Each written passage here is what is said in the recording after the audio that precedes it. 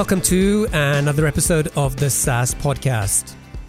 I'm your host, Omar Khan, and this is a show where I interview proven founders and industry experts who share their stories, strategies, and insights to help you build, launch, and grow your SaaS business. In this episode, I talked to Hampus Jackobsson, a serial entrepreneur, angel investor, and venture capitalist. He's currently a venture partner at Blue Yard Capital, a VC firm based in Europe, and an angel who's invested in over 80 companies. In 2002, Hampus co-founded TAT, a company that developed and licensed mobile user interface software to companies such as Motorola, Samsung, and Nokia. TAT was acquired by BlackBerry in 2010 for $150 million. In 2012, Hampus co-founded Brisk, a SaaS product designed to make sales teams more productive. That startup failed and was shut down 4 years later. In this interview, we talk about how Hampus and his co-founders built TAT and went on to sell it in just 8 years for $150 million. We also discuss the lessons Hampus learned from the failure of Brisk and what he wishes he'd done differently. And we talk about life as an angel investor in VC, and Hampus shares what types of companies and founders he likes to invest in. You know, Hampus is a great guy. I really enjoyed my conversation with him, and I hope you enjoy listening to this interview. Hampus, welcome to the show. Thank you very much. Happy to be here. So my icebreaker question, just trying to get inside my guest's head a little bit. What gets you out of bed every day? I have 3 kids, so that's very easy. No, I think I'm a very routine person. I get out of bed because like my alarm clock rings, I go up, I just get to do stuff. I prefer waking up as late as I can, honestly, but with 3 kids, it's pretty early. I usually wake up around 6 a.m. in the morning. And then I prefer working late because I just feel I have a lot more energy in the evening. So if it wasn't for I had kids, I think that I would probably live a very unhealthy lifestyle. But thanks to my kids and my wife, I live a sort of structured life. How old are your kids? I have 2 7-year-olds and a 10-year-old. So the time when actually they like to sleep. So, they don't wake me up in the middle of the night. But I know that if I'm not up, showered, finished, and have made breakfast, then in half an hour, it's going to be hell on wheels. Now, we have a lot of stuff to cover with you. Let's start by talking a little bit about your current role at Blue Yard Capital. Can you tell us a little bit about what you're doing there? Yeah. So Blue Yard Capital is a venture capital firm in Berlin that is thesis-driven. And thesis-driven firms are, in Europe, it's super rare. In the US, there are a couple. But it's essentially a firm that doesn't invest in a geography or doesn't invest in like an industry. It's not that we look for like B2B SaaS companies or whatever marketplaces or something, but we have we write a thesis about stuff. Like we believe that the world works a certain way, and as we believe the world works that way, we look for certain kind of businesses within those beliefs. So one of the things we think a lot about is that the world has become very centralized in different ways. Like the internet is now run by 8 players, like like Gab and Bat. Those are kind of like those people run the internet nowadays, and stuff like net neutrality, the way China is treating their citizens. It's like things are monopolizing in different scary ways and interesting ways. And our thesis is essentially that we think that these monopolies, they kind of won't hold. Financially, we're betting against those monopolies. And of course, that's kind of a weird thesis because it's like, it's like betting against the empire. And it sounds cool. I mean, it sounds like a cool thing to do, but we really fundamentally believe that it's a good business idea because of different reasons. I think that if you go back 15 years ago, Microsoft was really big, but then they were like anti-monopoly laws and everything trying to change that. And, now the wave is people are getting kind of aggressive against Facebook. So I think that there definitely would be a counter movement, and that's kind of our belief. So we invest in essentially, you could call it like anti-monopolies. It's kind of a weird way of pitching it, but stuff that frees up data, frees up markets, and kind of changes the way the world looks and the way we believe in. So Blue Yard is based in Berlin, but you are in Malmö, Sweden, correct? I'm in southern Sweden. The thing is, I'm a very, very big believer in remote work. I actually think that when I actually invest in companies, not only as Blue Yard, but as an angel investor, because I really enjoy angel investing if I find stuff that I really am passionate about, I really recommend companies to try to work in a remote, decentralized fashion as much as they can, because then you can recruit the best people. And I don't think, like, I'm not a big proponent of meeting people in like quote unquote meet space. I mean, I enjoy meeting friends and stuff in like the quote unquote real world, but I just feel like, if you and I have a meeting about something, like, yeah, we could, get on the car, drive somewhere, try to find a good place to meet, and like find a conference room, order coffee, whatever, and then finally we get to talk, and then the whole thing back. Or we just save all the time and just do a call. And so I live in like Zoom. I just like have Zoom call after Zoom call after Zoom call. I even now actually have a walking belt in my office, so I can just walk. I just walk almost all day, drink coffee, and have calls. That's like my day. It's like completely ridiculous. Nice, but it's really nice actually. I really enjoy it. So, as an angel investor, you've invested in over 80 companies. Yeah. What type of do you look for similar companies as you do working at Blue Yard, or is there a different type of philosophy there? It's different. There's some overlap, but the overlap is always slightly complicated, of course. So when there's an overlap, what happens is if I find a company that I feel, hey, this is a great company for the thesis, I pitch it to inside and go like, hey, we should look at this company. And I would say, 80% of the companies I pitch is, of course, it's like, nah, I mean, we found a flaw, or we don't believe it, or we do some vetting, or we do some reference calls, we do due diligence, whatever, and we end up saying nah. And some of those cases, I just feel like this company has it. It's just they need like 9 more months to kind of show that they have it. Or, the founder comes off really unpolished and there's something there. So then I just like inside say, hey, is it okay if I angel invest? And essentially, like, it's not really a question. I think people are just like, duh, yeah, sure. And then sometimes a lot of things I've angel invested have not at all been the Blue Yard thesis. But if I look at the 85 plus companies I've invested in, almost all of them are pretty heavy tech companies. And like deep tech, complex technology. I don't like investing in things that I would say are improving something that already kind of works. So like quote unquote lubricants. Like, and if somebody comes in and is like, oh, we found a thing that there's no really good used market for whatever sweaters. And you look at it as like, no, there isn't. But is that really a big thing? And because there are kind of used clothing markets, but no, we're making a specialized market for used sweaters. I don't think this is a big headache. Like, I think you can build a great company maybe, but it's not that I'm going, wow. But then if somebody comes in and they tell me a problem where I just go, what if this works? It like fundamentally changes like stuff. Like really, it's just it changes things. And I don't think we can unsee that change. Those I really love. Is there an example of a company you've invested in that you think is? Yeah, I mean, there are definitely a couple of examples that I really like. So I can just bring up 3, for example. So I invested in a company called LifeX, and what LifeX do is that they rent huge apartments in inner cities, and they split them up and they turn it into co-working. It's not co-working, sorry, co-living. And the thing they're actually doing is they're kind of like a fintech company. They're taking up a complex, big asset, big apartments in central city. They're splitting it up and making it like easy to use for people who just want to live in an apartment. They target Henrys, high earners, not rich yet. So people who relocate for work mostly. For the McKinseys and the Apples and the Microsoft and Facebook of the world, they come to London, they come to Paris, they come to Copenhagen, whatever, Berlin. And they need an apartment. They don't know if they need it for 6 months or 2 years, but they just want to get it out of the way and fix it.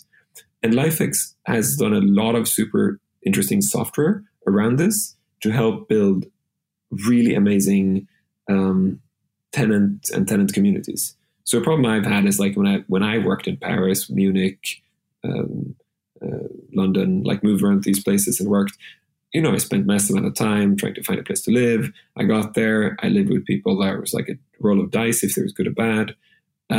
Just lots of hassle. And I think what LifeX has figured out is you come in, you love the place because it's really well done. But then the people are like, wow, how could they have matched me with these people? So they've worked a lot on the back end and the user interface and experience on trying to make sure that people come in and these are the people they want to hang out with when they come home from work, which is kind of magical. And the thing I love about them is that what I see in cities is cities are not designed for this new kind of hunter tribe. Cities are designed for settlers, people who want to stay in a city. And I think that's the thing, that if LifeX works, I think it's going to fundamentally empower cities and change the way we see living, which I really like. If you take another company, Ola out of the UK, they're kind of like Slack for universities. Sounds kind of lame when you think about it. It's like, yeah, university can use Slack, right? What's super cool is like they've done this very, very specialized internal system for universities. And it's not really, if you start thinking about the problem, you realize that it's not just Slack. It's a lot more. And it's sort of for all the students. And what they're essentially doing is they're kind of a digital transformation tool for universities to actually turn universities into like digital campuses, completely different. And the reason I invested is because the founders are stellar and all that. But one of the things I believe in that is I think in the future, some of the peers in your life will not be born.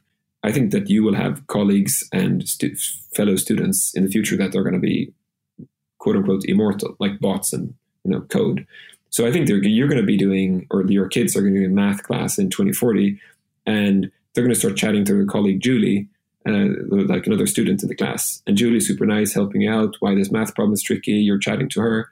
What you don't know, or maybe you know, is that Julie doesn't have a body. Like Julie is code.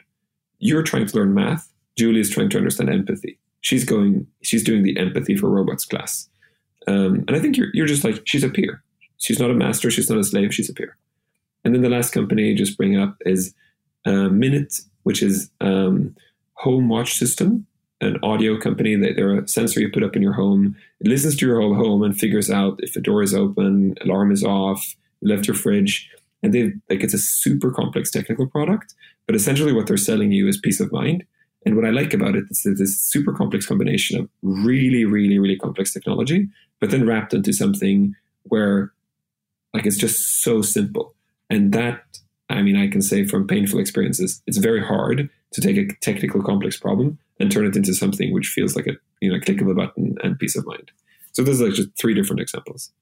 Now, in 2002, you co-founded a company called TAT. Yeah, the Astonishing Tribe, actually. That's right. Yeah, I was like, I didn't know what that stood for, and I looked it up, and I thought that's not what I expected that it would stand for. That was the worst name. Like we left like the Apples and Googles and Sonys and Motorola's in the world when like realized they had typed us in as the Estonian Tribe and the Astonishing Tribe. So we realized, okay, let's simplify this. TAT. Okay. So you co-founded that in 2002, and then I believe in 2010. You sold the company to BlackBerry for $150 million. Yeah. I want to talk a little bit about that. And I know it's not specifically a SaaS business, but it's a kind of an important part of your story. So tell us a little about how many co-founders were there? How did you guys come up with the idea for this product? Yeah, so like the story is like almost the strangest way to create a company ever. So we were 6 friends. We had worked with computer arts. There's in the Nordics. I'm in the Nordics. There used to be this massive scene on computer arts where you bought like an Xbox or a Nintendo machine or even like a Commodore 64, and you just you hack the crazy thing out of it to make it do stuff that the people who built it didn't intend. And then you competed in that. So you met in huge ice hockey arenas and you demoed these things, and there were prizes and stuff. Started back in the late 80s, early 90s. That was the thing. We did that when we were kids. We really enjoyed it. I was working at an arts company in London as an internship thing for university. I got back. I pitched the idea to a friend. Hey, shouldn't we do an arts company? That's super cool. One thing led to another. We ended up 6 friends. One other friend had another idea. So we just said, hey, let's start the company together. Let's not make this complicated. We did a big arts exhibition. We got paid lots of money to do arts, which is crazy. We got paid. This is like 99, 2000 times, 2002, 2001 it was. We were paid 40,000 euros, so like 60,000 dollars to build this arts thing. And then we had no idea what we were doing. Like we were like last year university, we were doing this as a hobby project, but we felt this was really fun. This was the time in life I felt like if I have an idea, I can just start working on it. I don't have to ask the teacher. There's no professor, there's no TAs, there are no grown-ups. We just do it. It's just felt crazy. And this is big for startups became also kind of popular thing in Europe as well a bit. So it was a weird thing we did. And then out of nowhere, Sony calls us. A friend of us has started working at Sony, and Sony had just merged with Ericsson, so they started building mobile phones, contacted us out of nowhere and said, hey, we got color screens. We know that you did computer arts when you were kids. You know everything about this. Can you help us?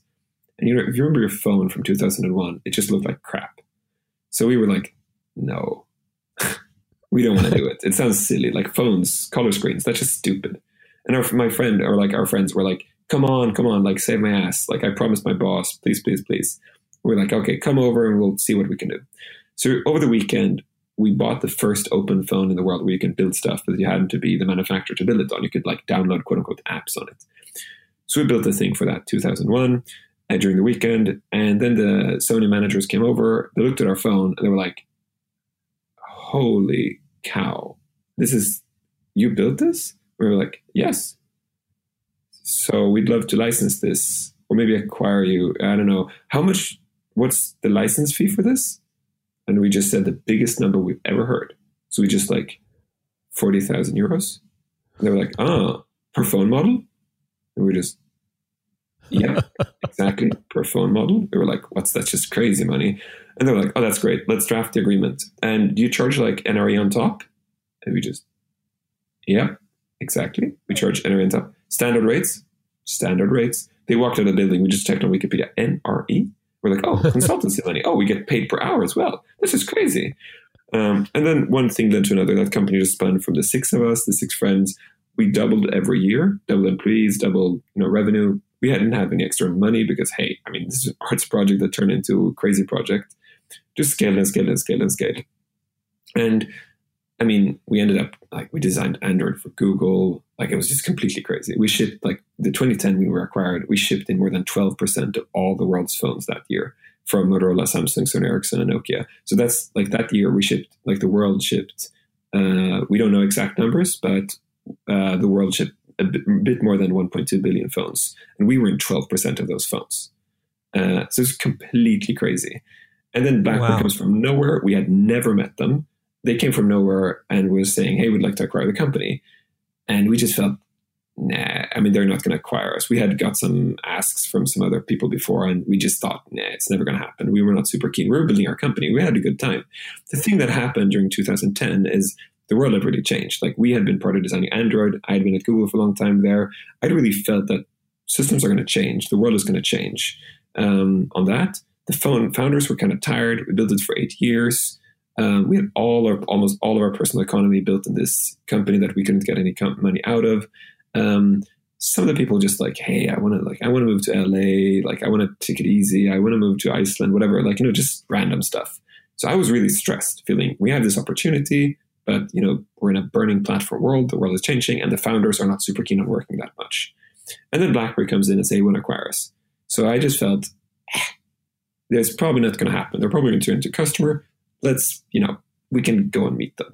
So me and one of the co-founders, we actually called in sick and flew to BlackBerry to meet them. We were just it's never going to happen. Why, worry the company? Flew over there, met the founder, and we just completely fell in love. We were just this is the coolest thing ever. And they actually tricked us in a really fun way. We came there and they just essentially, as we landed, they were super nice, but they brought us to this super big meeting, 20 people kind of, and they said, so the CEO just said, I don't understand why you're here. We've decided we're going to use Adobe Flash. And we just looked at him and going, what? We flew to Canada to hear somebody saying the most stupid thing, because everybody in the inside of the industry knew that this is not going to work with Flash. But people still were still saying that because Adobe were really good at marketing. So we just looked at him and said, that's just ridiculous. Ridiculous. It's just stupid. And, he wasn't used to being told that. So he just said, yeah, tell me why it's stupid. And then Michael and me, one of the co-founders, we started we were there's nothing to lose, right? This guy's not going to hit us. We're going to be polite, but we're going to tell him exactly why it's wrong. So we just started this long, half an hour rant where I think he interrupted us once or twice, but essentially just filled us with more rage. And then after 30, 40 minutes, he just said, I think this is great, guys. Could you walk into my office before we continue this meeting? And we were just yeah, sure. We were super impressed. This guy, Michael Lazaridis, he was super smart, but I'm obviously wrong about Flash, right? Walked into his office. He talked a couple of different things. We were he seems to be super, super smart and nice. And he just said, great, you did a little theater. Some people in my management still think Adobe is a good idea. I want to acquire you. How much is your turnover now? And we were just I just kind of made up a number because I didn't know exactly. So he was asking for next year's turnover. So I was giving him an aggressive number. And then he said, we'll pay you 4 times that in cash. Is that okay? And I just like, I can't speak for the whole company, but like, I think so. Cool. We'd love you to have BlackBerry business cards in 6 weeks. Does that sound like a good timeline?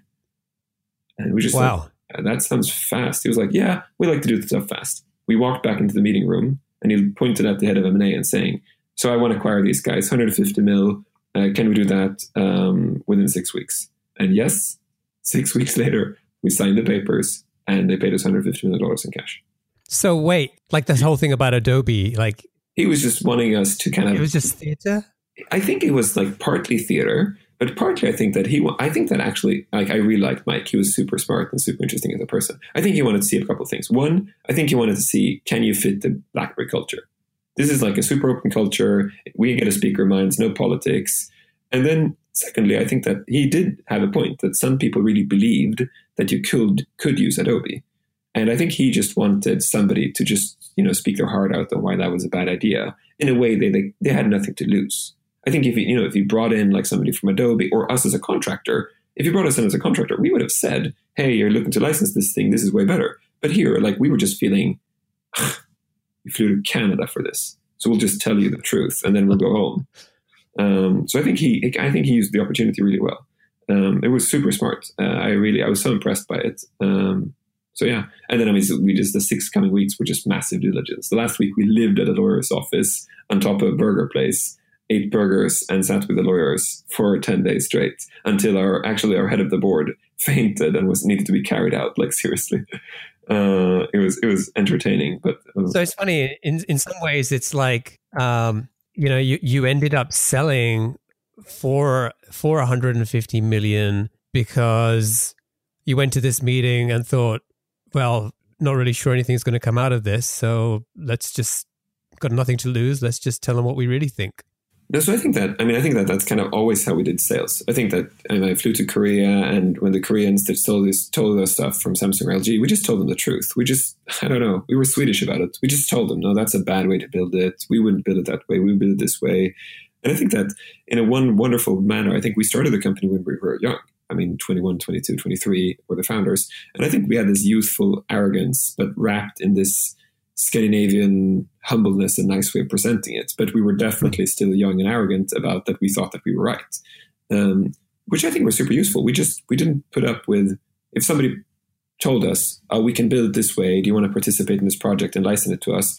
We just said no if we didn't think it would work. We just felt, no, we can probably charge money for this, but why build something that's going to be bad? Now, so after the acquisition, you stayed at BlackBerry for... Is it for 2 years, almost? So 2 years at BlackBerry, and then you co-founded another company in 2012 called Brisk. Yeah. And things didn't go as well with that. 4 years later, that startup failed and you shut it down. Yeah, exactly. No, it's funny because I think that on one end, I think it was a very, financially, it was super unsuccessful. We raised $2 million because I really wanted to learn how to raise money. I had angel invest in a lot of companies, and it was hard for me to advise them raising money because I'd never done it on my own. So then it was great. I was out there raising angel rounds and seed rounds and everything else, which of course I'd been part of as an angel investor on the other side, but suddenly I was on the inside, which was very, very educational. And the other thing was super educational. It's like, I think when when I was doing my first company, it's kind of like learning how to swim or learning how to bike. I think we just did stuff. We worked really hard, and we didn't have a tutor. We didn't have a teacher. Like we just did stuff, a lot of stupid stuff. We compensated time with intelligence with time. We just worked hard. And I think the difference when we built Brisk is that I was a lot wiser. So we were working completely differently. Also, the world was very different, of course. It's like, starting something in 2012 where actually, the TechCrunch of the world exists, and even like YouTube and Facebook and Twitter is a big thing. So it's super good. I think that I learned a lot more in a way from the Brisk journey than I did from the TAT journey. But financially, it was definitely a worse idea, of course. So can you explain what Brisk was? Like, what was the product? What problem were you trying to solve for who? Yeah, the problem was it actually came partly from the first company, TAT. So the problem we had was, we were building a layer on top of the CRM system. And that we figured out what you had forgot or neglected as an organization. For example, if we saw that you had an open opportunity, but you had no meetings booked with that opportunity and no email conversations or recent calls, we notified you and asked, should this opportunity be closed or should you contact them? And the target group were inside sales organizations, so a lot of companies in the world. And there were a couple of companies in the world trying to solve this. And I would say that most of them, like looking in hindsight, I think most of them were feeble attempts. And then there are of the big CRM players and these startups. And I think so it wasn't really competition that killed us. I think what killed us is that we didn't really understand how hard it is to kind of to change the culture of a company. Because it's not only a software thing, of course, because if you suddenly had software that changed how people sell, it changes everything.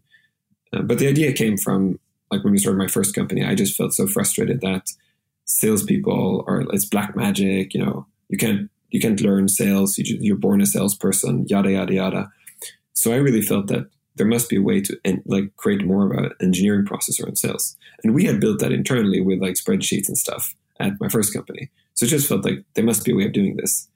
And when we started Brisk, we just realized, wow, Salesforce is just a gold mine of data.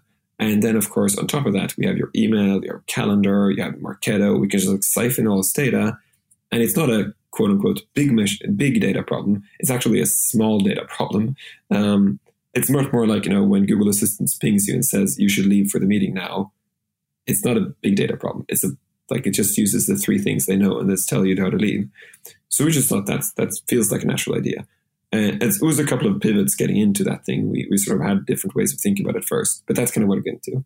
And we signed some great customers. So obviously we had some things right, but we didn't understand how hard it was to change culture. Did you kind of go out there and do some validation, or was this just kind of like you saw, you're kind of scratching your own itch and it was like... No. I think that I've actually thought a lot about the two kinds of founders you can have. I think that you can be a founder who is visionary, evangelical, has a reality distortion field so big that they trick themselves. And then you can have much more the other type, which is like anthropologists and process people. And I'm a process person. I believe in thinking of how to think. I spend a lot of time thinking how to think. So when we started the idea, we ping-pong between what do we believe and how do we figure out if that's a good idea. So we build a process for that naturally because I like processes.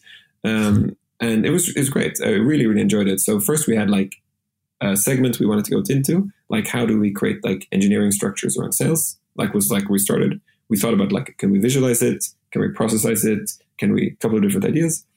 Then I just went out on LinkedIn. I upgraded to LinkedIn Premium or something. I remember. Yes, I did. And then I just emailed 40 kind of sales managers and, chief revenue officers and sales operation managers every week. Pinged them and said, I have a new idea. I have nothing to sell you. I'm not I don't have a product, nothing. But I want to talk to you about how you organize sales. Here are a couple of questions in my head.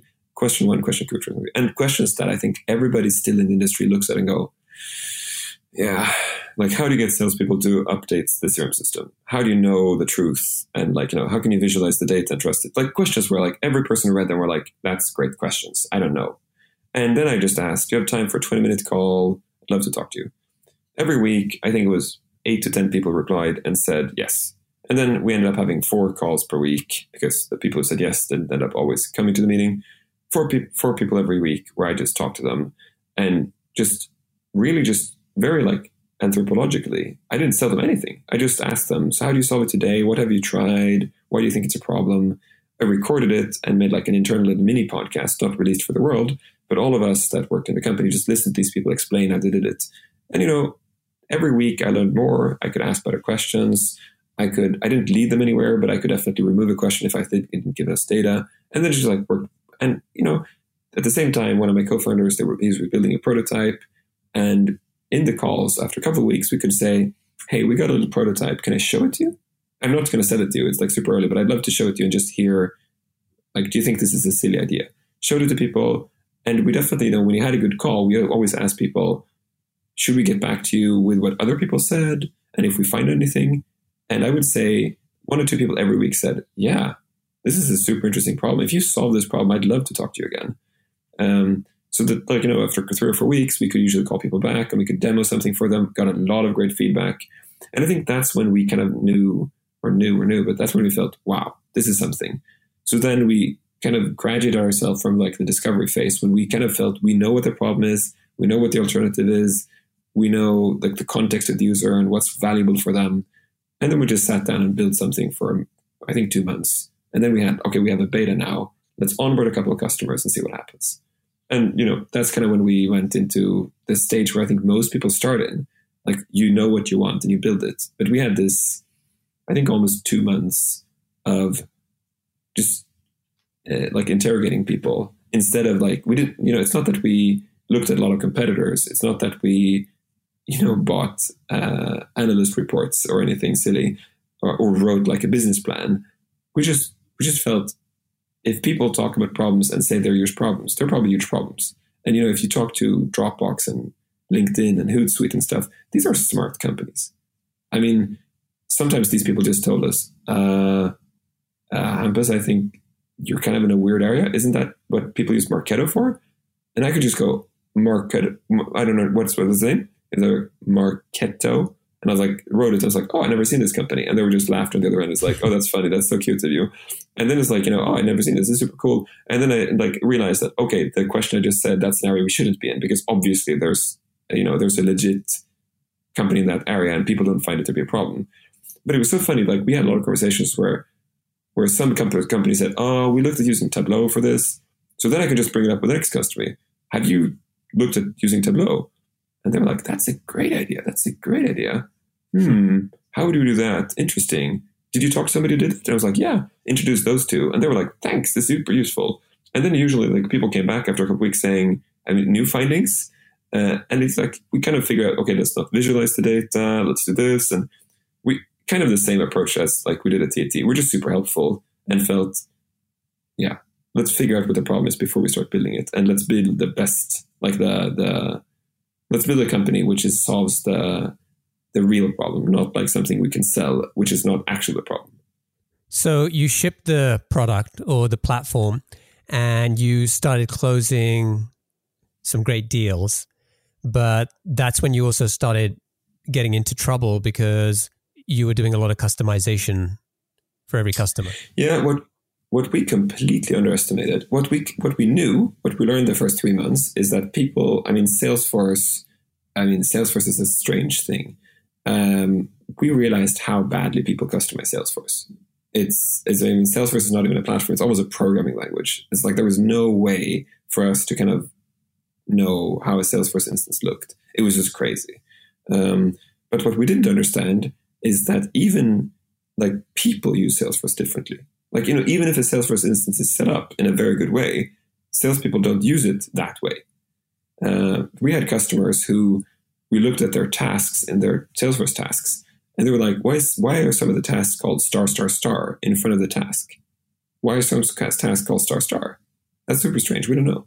So we pinged one of the salespeople and asked them, and he said, yeah, that's just how I use priorities. Like the more stars, the more important. And we just asked him, but why don't you use the priorities flag on tasks? And he said, I used that, I didn't like it. Like, but there is a flag. There's a thing in the UI when you use it. I don't like it. But that means it's impossible to use your data because how could the sales operation team know that you've decided to use stars? He's like, I don't care.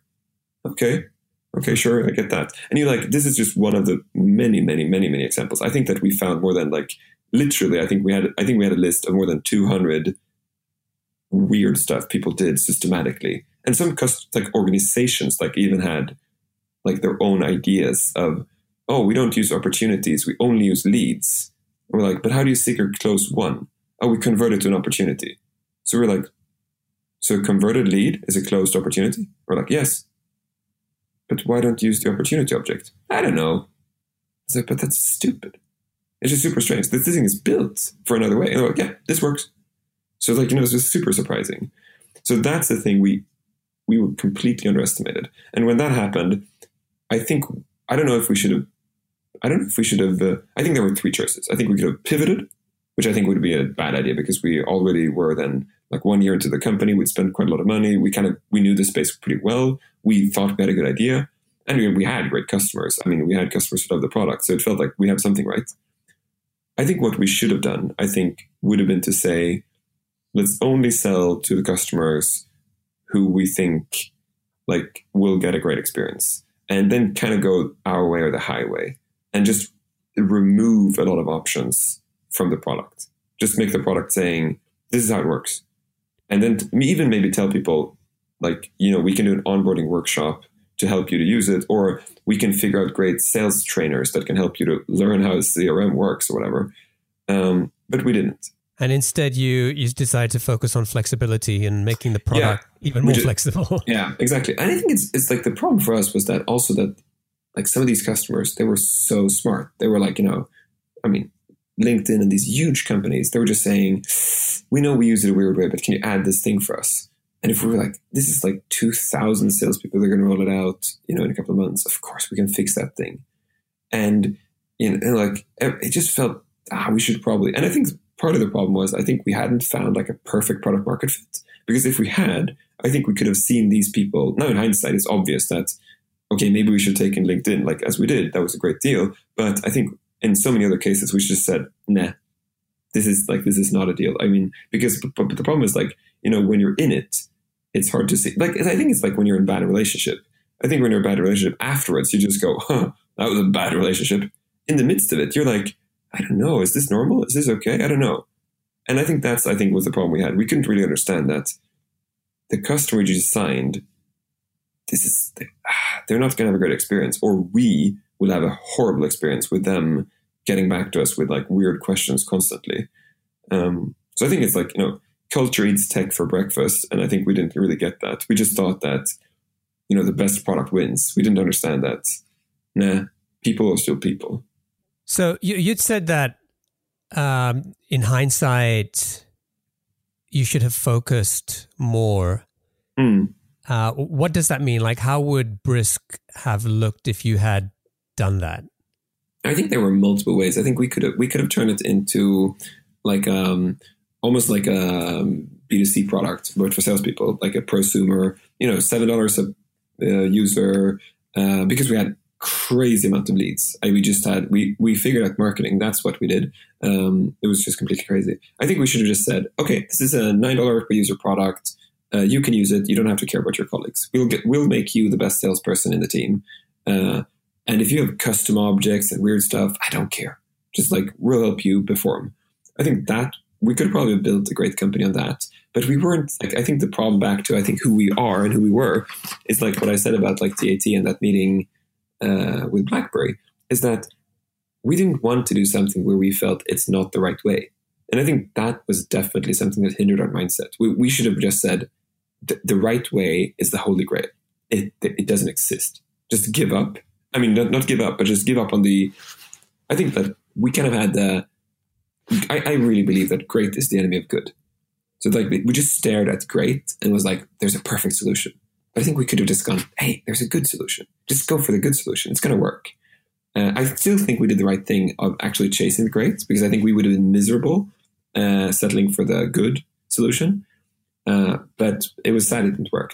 Or I think we could have focused on just saying, we only take this kind of customer. And we said the kind of customers that work this way, we'd work with them and only work with them. But I think we were a bit newbies also to, even if we knew a lot about inside sales teams and have had onboard a lot of people, we were not native in it. So I think that it took a while until we could like separate the wheat from the chaff. And I think that when we finally did, like the 6-8 months before we folded, I think we were very, very knowledgeable, but we were also very, very tired of the idea. So we just kind of felt, and like our investors were like, oh, let's do a bridge round. We'd love to continue this. And we just felt, if we sign this bridge round, we have to do this for like 18 more months. And we don't like it anymore. Like I'm not enthusiastic about the idea. Like the customers that love it, we don't think they're using it the right way. We don't enjoy anything about this. We enjoyed the team really enjoyed working. Of course, there's like normal friction and stuff inside the team, but we just felt, it was almost like we said, we have 7 months left. Should we just do something else? But what we realized is that's the super responsible thing to do to the VCs. It just felt and the angels even more, who was like their personal money.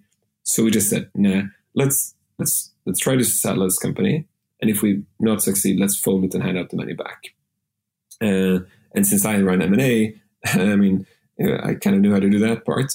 So we spun up, like, I think we had 5 different acquirers that were very interested, had good conversations. 3 dropped off pretty much the first 2 weeks. We didn't have US visas, so they wanted us to relocate to the US. And this was, 2014? So the American visas had changed quite a lot, become a lot harder. So a lot of these companies looked at it and said, it's really hard for us to get US visas right now. We would not want you remotely. We'd want to relocate. So which ones of you have American visas or American citizens? And we were just like, none. And they said, okay, I'm sorry. We won't do it, which was nice. They told us straight off, like, very quickly, good. So then we had 2 left that were very interested. And one put an offer and said, we'd love to acquire you. We want to do this. And they had a super cool offer that we wanted to do. It felt really great. People in the team were super jazzed up. And then they emailed us. We booked the tickets to meet their CEO and do like first onboarding before we signed the term sheets. But it felt like, this is great. And since I'd run M&A, I kind of knew how an M&A process should look, which worked. So I was like, this is like, we're on target, on time. This is great. And then the Friday, we were going to go there on the Wednesday.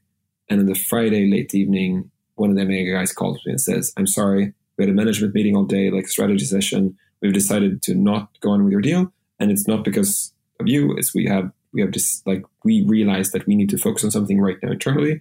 And we like, if you think that you will live for another year, we'd love to talk to you maybe in a year. Can't guarantee anything, but we want to acquire you now. But we'll reimburse your flights. And it was like, thanks. That's amazing. That was super expensive. So thank you very much for those flights. They reimbursed our flights, actually. They were super nice. They were like, just send us a bill. I'm very sorry for all of this hassle. Reimbursed the flights. And the day I sent that bill, which was like, no, on the Monday, I was like, okay, guys, let's meet Tuesday morning, take a whole day and discuss why we should discontinue the company. And then let's meet Wednesday all day and give each other super honest feedback about how you can be the best person for your next job. And let's meet Thursday and then just party all day. And then let's meet Friday and like get rid of this company. And then we did that. And just like had a week of just like really giving each other super honest feedback. The first day, the Tuesday was super good because we just talked, why do you think Brisk failed? And we walked through all the different reasons, all the things we went wrong, all the things we didn't understand for a whole day, 15 hours and with drinks in the end. So like even more creative. And then the next day was just super honest personal feedback. Like, okay, in your next job, I think you're really hard to work with sometimes because you don't tell this, but you don't mean it. And it comes off as arrogant. People are like, what? Yeah. I mean, I told you a couple of times, but maybe not this trait.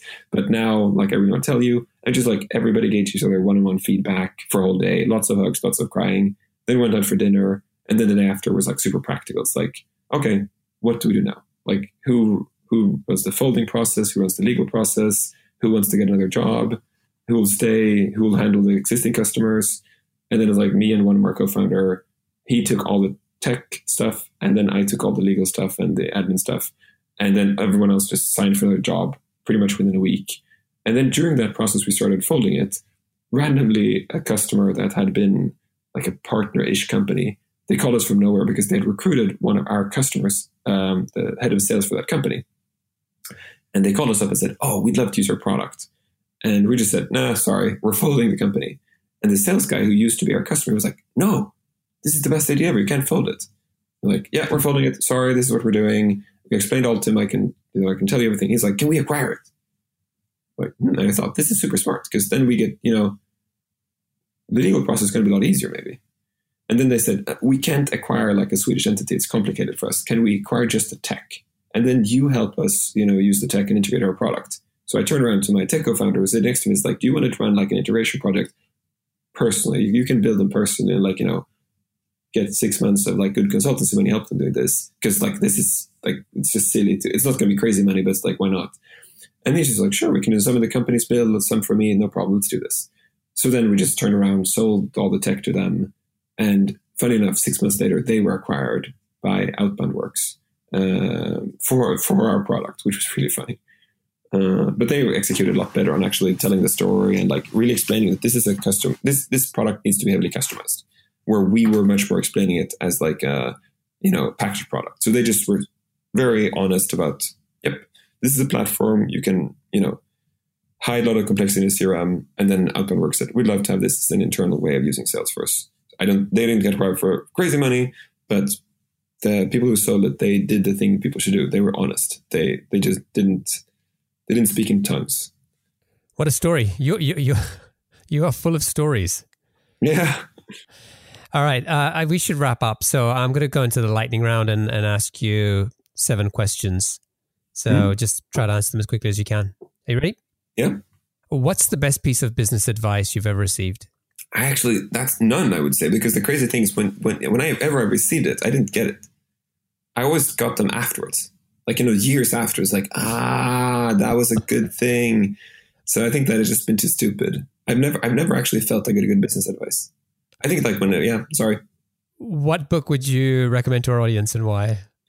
The thing is, I can't recommend one book. I'm going to recommend 100 books. I think that if you run a company, I think my favorite books are The Mom Test and Never Split the Difference. The Mom Test helps you figure out how to talk to customers to figure out what the product should be doing. And Never Split the Difference is an amazing like negotiation book. I just love those 2 books. I learned Daring Greatly for people who run teams and realize like how to actually work honestly and communicate with your teams. I really like those 3 books. But then I think if you're a person who want to think about life, I really enjoy like Why Buddhism is True, How to Be a Stoic, Finite and Infinite Games are really things I like. I think if you're a person who thinks about, like want to read fiction, some of my favorite fiction books are A Little Life, The Golem and the Genie, The Classical Golden Compass, and then a very recent book which is called The Quantum Thief.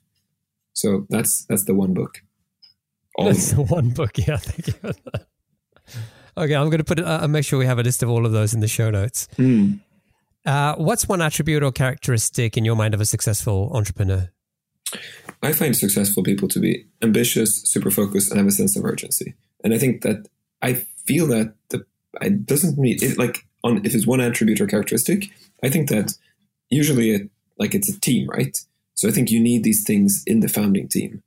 So I think you can have like super ambition person, super focused person, and a person with a lot of sense of urgency, or all those things packaged in one person. So I think those are the 3 for me. If founders don't have that, I actually don't think it's going to work.